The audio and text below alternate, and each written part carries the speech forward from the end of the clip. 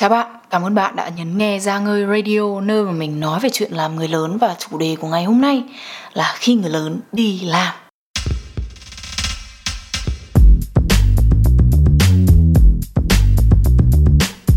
Ai mà chẳng phải đi làm đúng không? Lao động là vinh quang. Ai cũng nên tìm ra cái khả năng của mình để tạo ra một cái gì đó cho xã hội, và từ đó thì mình lấy cái giá trị mà mình tạo ra để đổi lấy những cái giá trị khác mà người khác làm ra.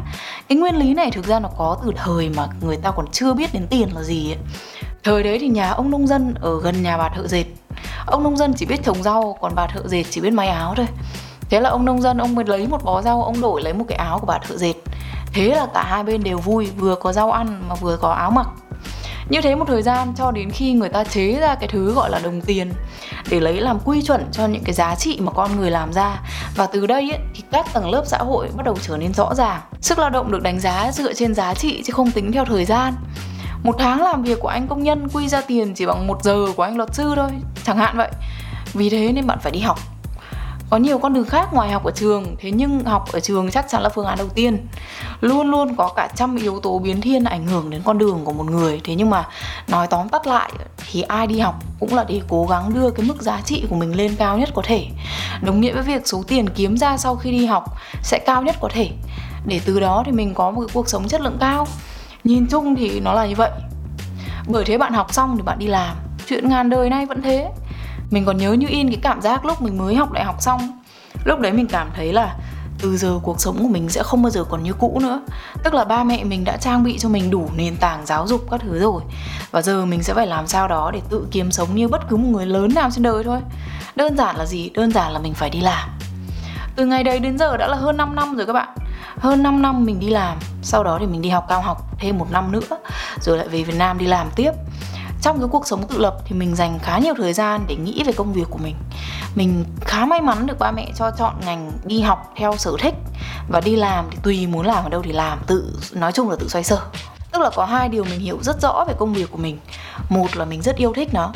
Dù có vất vả hay là gặp khó khăn gì thì đây cũng là cái sở thích của mình.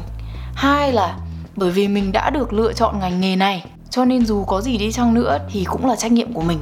Không bao giờ phải mảy may nghĩ là đây là lỗi tại ai, mình có thể đổ lỗi được, trách được ai hết. 2 suy nghĩ này cực kỳ quan trọng cho công việc, tại vì nó giữ cho mình tỉnh táo.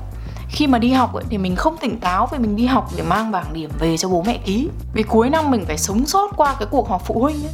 Học để lấy điểm, tại vì sợ bị mắng này. Và cái tâm lý nó làm cho mình lúc nào cũng cảm thấy như là mình đi học cho ai ấy, chứ không phải là cho mình. Đây là điều khác biệt nhất mà các bạn sẽ trải nghiệm khi chuyển từ trẻ con lên làm người lớn.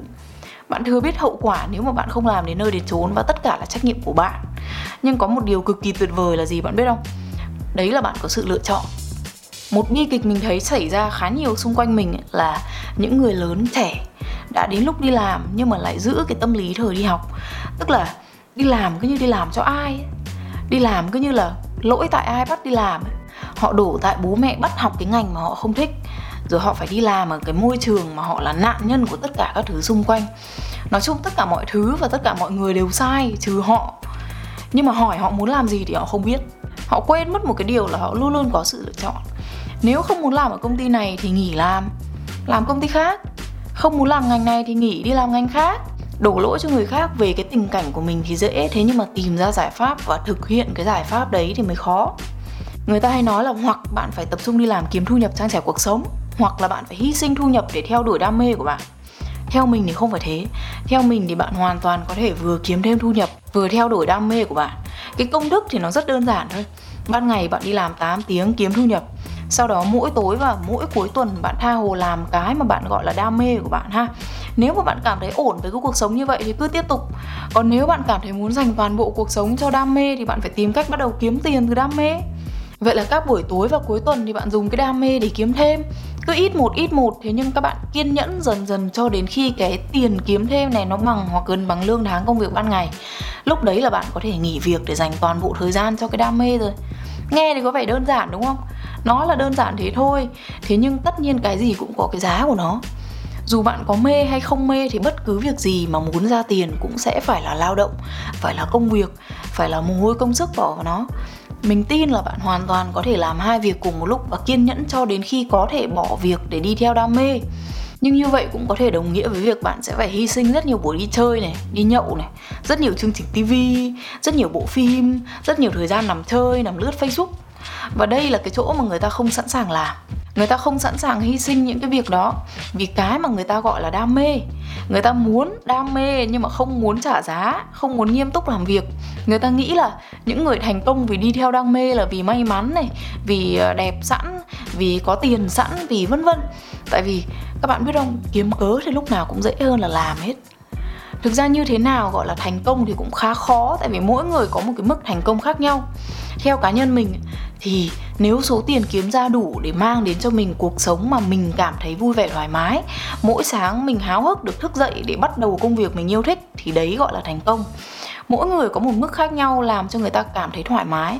Không một ai vui giống ai cả, cho nên là thành công của mỗi người cũng một khác nhau. Đối với cá nhân mình thì nếu lựa chọn giữa công việc mình không thích mà kiếm được 100 đồng so với việc mình thích mà kiếm được 50 đồng thì mình sẽ chọn cái việc mình thích dù nó ít tiền hơn, với điều kiện là nhu cầu cuộc sống của mình nằm ở mức 50 đồng. Nói lý thuyết là như thế, nhưng mình tin rằng ít có trường hợp như vậy. Khó mà có cái chuyện đã không thích công việc mình làm hời hợt mà kiếm được 100 đồng lắm. Và ngược lại, nếu mình yêu thích công việc của mình thì nhiều khả năng mình sẽ kiếm được nhiều hơn rất nhiều so với cái con số 50 đồng. Vì khi bạn hết lòng hết sức với công việc bạn làm vì bạn yêu thích nó ấy, thì có một điều thú vị, đấy là cơ hội sẽ nối đuôi nhau đến với bạn và bạn sẽ kiếm được nhiều tiền hơn nữa. Đấy là cái trường hợp thực tế xảy ra với cá nhân mình, chứ không phải là lý thuyết mình đi chôm ở đâu để nói ha. Gợi ý cho các bạn vậy thôi, chứ mình đâu có là ai đâu để mà khuyên các bạn phải làm như này như kia, đúng không? Nếu mà các bạn muốn dành 8 tiếng mỗi ngày, 5 ngày một tuần, tức là gần 1/3 cuộc đời để uể oải nhìn đồng hồ một công việc các bạn không thích, rồi buổi tối và cuối tuần thì tìm đến các loại rượu bia, bóng cười vân vân để tạm quên đi cái cảm giác chán chường và kêu ca về công việc, về sếp, về đồng nghiệp. Nếu mà các bạn muốn sống một cuộc sống như vậy thì đó hoàn toàn là quyền của các bạn. Nhưng đối với cá nhân mình thì cuộc sống chỉ có một lần này, không nên trôi qua như vậy. Trước khi kết thúc radio thì mình muốn chia sẻ với các bạn một tip mà theo mình là khá hữu ích khi mà các bạn đi làm. Để hết các yếu tố năng lực, trí tuệ, bằng cấp, kinh nghiệm sang một bên thì có một điều sẽ giúp các bạn cực kỳ nhiều trong sự nghiệp, đấy là một cái thái độ can do. Tức là như này, nếu sếp bạn sai bạn liên hệ và tìm hiểu về một nguồn cung bán lẻ mặt hàng A chẳng hạn đi ha, thì liên hệ cái công ty cung cấp này, người ta sẽ nói với bạn là họ không bán lẻ mà chỉ bán sỉ thôi chẳng hạn. Trong cái trường hợp đó thì bạn làm gì? Cái cách dễ nhất và cũng là sự lựa chọn của số đông sẽ là báo cáo lại với sếp: anh ơi, chị ơi, công ty này nó không bán lẻ, chỉ bán sỉ thôi nhá. Nhưng mà nếu mà bạn tập trung hơn một chút và nhận ra là sếp bạn không quan tâm đến nguồn cung đó, sếp bạn quan tâm đến cái giải pháp làm sao để có được lẻ mặt hàng A. Tức là nói một cách khác, sếp bạn không quan tâm đến những gì bạn không thể làm, sếp bạn chỉ quan tâm đến những gì mà bạn có thể làm thôi. Nếu mà bạn không mang đến trong sếp bạn lý do tại sao không thể, mà trong trường hợp này là công ty kia không bán lẻ, chỉ bán sỉ thôi, mà bạn mang đến cho sếp bạn cái giải pháp, tức là nếu công ty kia không bán lẻ thì có những công ty nào khác đồng ý bán lẻ mặt hàng A và cái mức giá của người ta là như này, thì khi đó các cái cơ hội trong cuộc sống này sẽ bắt đầu đến với bạn. Bạn cứ thử và xem nhé. Hy vọng là các bạn thích tập radio vừa rồi. Giang ơi Radio là kênh tản mạn về hành trình người lớn của mình. Nhớ follow để nghe các tập radio trong tương lai nhé. Và đừng quên vào giangơi.com để cập nhật tất cả các video, blog và radio mới nhất mà mình làm. Cảm ơn các bạn đã dành thời gian nghe và hẹn gặp lại các bạn vào radio lần sau.